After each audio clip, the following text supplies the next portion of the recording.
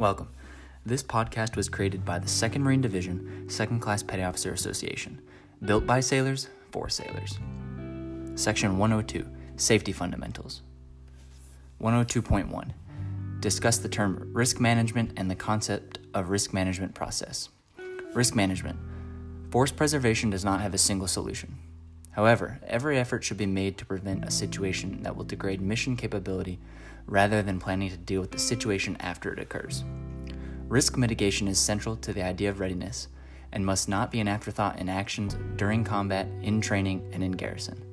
Risk management is one of the best means available to eliminate senseless and needless loss of life, injury, and material damage. Active participation of every Marine in the RM process of identifying, assessing, and controlling risks arising from factors experienced on a daily basis such as uncertainty, ambiguity, and change will allow for informed decisions. This process is one in a range of tools to be used by personnel at all levels for minimizing risk to an acceptable level commensurate with completing the task at hand or accomplishing the mission. Inherent risk. Risk is inherent in every phase of tasking, missions, and operations due to today's complex and dynamic environment. As hazards and risk are present both on and off duty, it is incumbent upon all Marines, both military and civilian, to understand how to assess and manage risk to achieve mission success and preserve combat readiness. 102.2. Identify the following key aspects of risk management. RM enhances readiness by enhancing task or mission accomplishment by increasing the probability of success, minimizing risk to acceptable levels commensurate with the benefit or value of mission or task accomplishment while providing a method to effectively manage resources, enhancing decision-making skills based on a systematic, reasoned, and repeatable process, providing a systematic structure to perform risk assessments, providing improved confidence for individuals to make informed risk decisions. Adequate risk analysis provides a clearer picture of the hazards and of unit capabilities. Preserving personnel and material by avoiding unnecessary risk, thus reducing mishaps and their associated costs. Providing an adaptive process for the continuous feedback through the planning, preparation, and execution phases of any evolution. Identifying feasible and effective control measures, particularly where specific standards do not exist. RM does not inhibit flexibility, initiative, or accountability, remove risk altogether, or support a zero-defect mindset, remove the necessity for practice, drills, rehearsals, and tactics, techniques, and procedures, sanction or justify violating orders or the law. 102.3. Explain the 4 principles of RM. Accept risk when benefits outweigh the cost. Our Marine Corps tradition is built upon principles of seizing the initiative and taking decisive action. The goal of RM is not to eliminate a risk, but to manage the risk so the mission can be accomplished with the minimum amount of loss. The process of weighing risks against the benefits and value of the task or mission helps maximize success. Balancing costs and benefits is a subjective process. Therefore, personnel with knowledge and experience of the mission or task must be engaged when making risk decisions. Accept no unnecessary risk. An unnecessary risk is any risk that, if taken, will not contribute meaningfully to task or mission accomplishment or will needlessly jeopardize personnel or material. Risk is managed through relentless training, awareness of the risk being confronted, and a clear-eyed understanding of the mission at hand. Training and the confidence derived from it will directly result in increased performance and a better control of those risks that are an inescapable part of daily existence. The acceptance of risk does not equate to the imprudent willingness to gamble.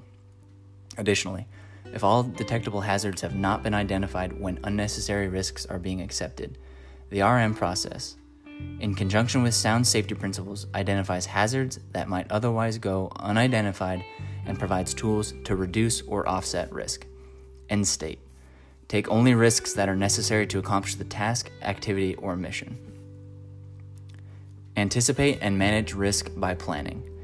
Integrating RM into planning at all levels and as early as possible provides the greatest opportunity to make well-informed risk decisions and to implement effective risk controls. This engaged approach enhances the overall effectiveness of RM by reducing mishaps, injuries, and costs. Hazards and controls that have been identified during reconnaissance and pre-planning should be in the operations order. Make risk decisions at the right level. RM decisions are made by the leader directly responsible for the operation. While anyone can make a risk decision, the appropriate decision level should reside whereby the leader can make decisions to accept, eliminate, or reduce the risk. Prudence, experience, judgment, intuition, and situational awareness of leaders directly involved in the planning and execution of the mission are the critical elements in making effective RM decisions.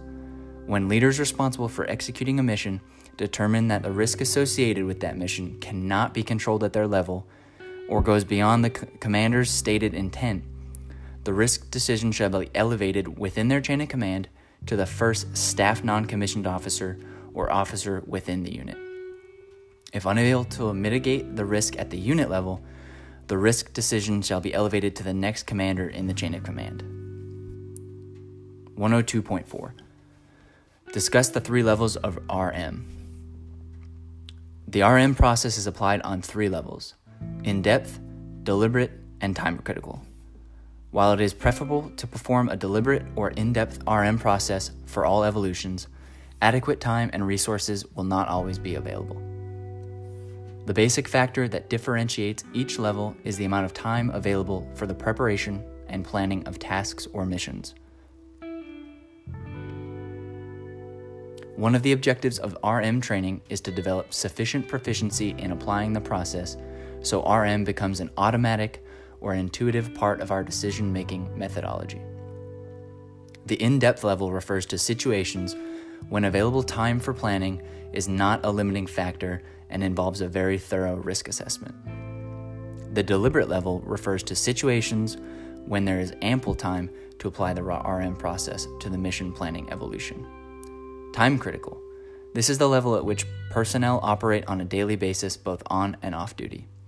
The time critical level is the normal RM level used during the execution phase of training or operations, as well as in planning during crisis response scenarios.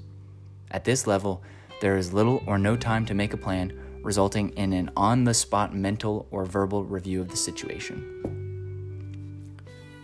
102.5. Explain the 5-step process for risk management. Step 1. Identify hazards. A hazard is defined as any condition with the potential to negatively impact the task or mission. Hazards can also cause property damage, injury to personnel, or death, which highlights the importance of hazard identification. Step 2. Assess hazards. For each hazard identified, determine the associated degree of risk in terms of probability and severity. Step 3. Make risk decisions. Step 3 is accomplished in 2 sub-steps in order to make informed risk decisions. First, identifying and assessing risk control options. Second, ultimately making risk decisions. Either reject the risk, avoid the risk, delay an action, transfer the risk, or compensate for the risk. Step 4. Implement controls. The critical check for this step is to ensure that controls are converted into clear, simple execution orders understood at all levels. Step 5. Supervise. Supervision involves conducting follow-up evaluations of the controls to ensure they remain in place and have the desired effect. Thank you for listening. Please share our program with your command and on social media to benefit sailors across the globe.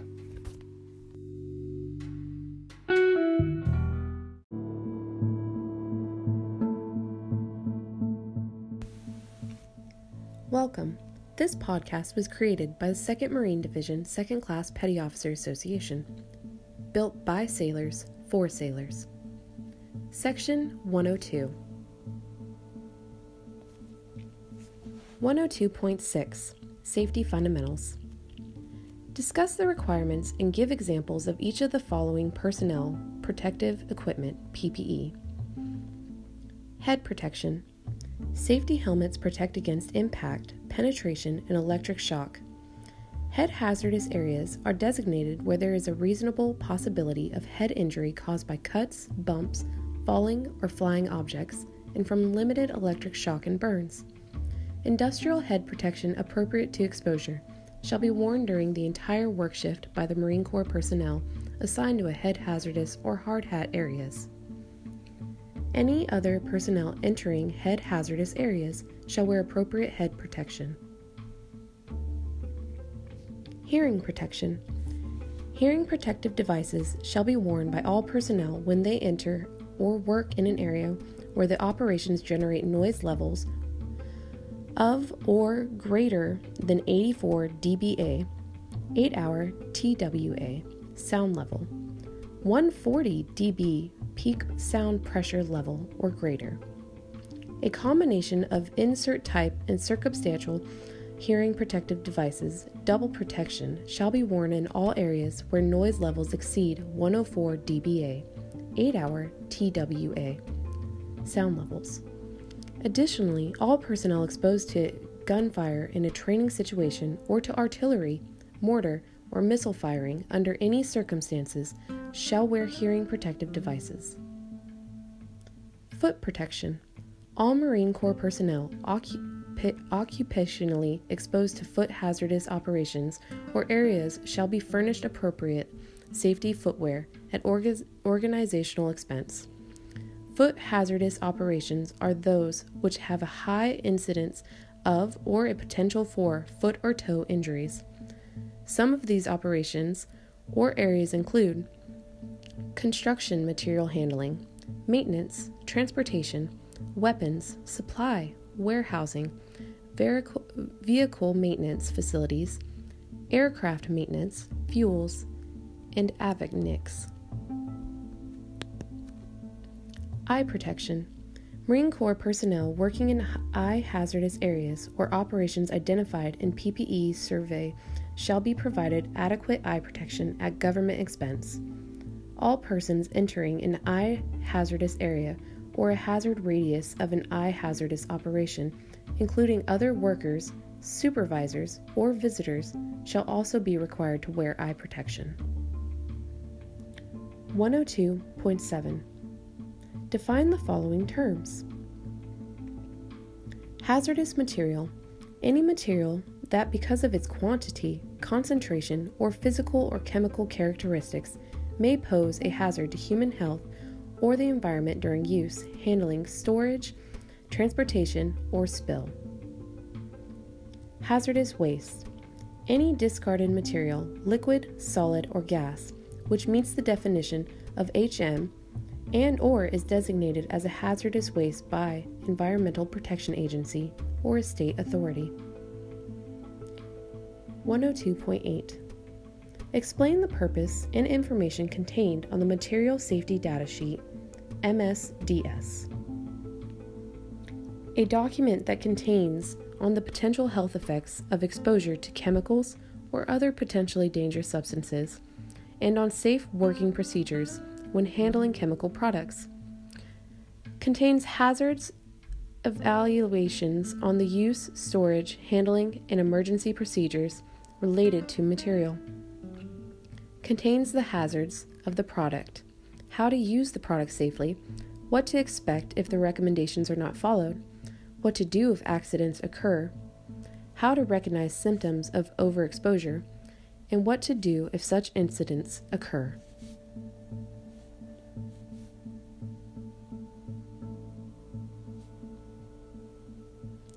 Thank you for listening.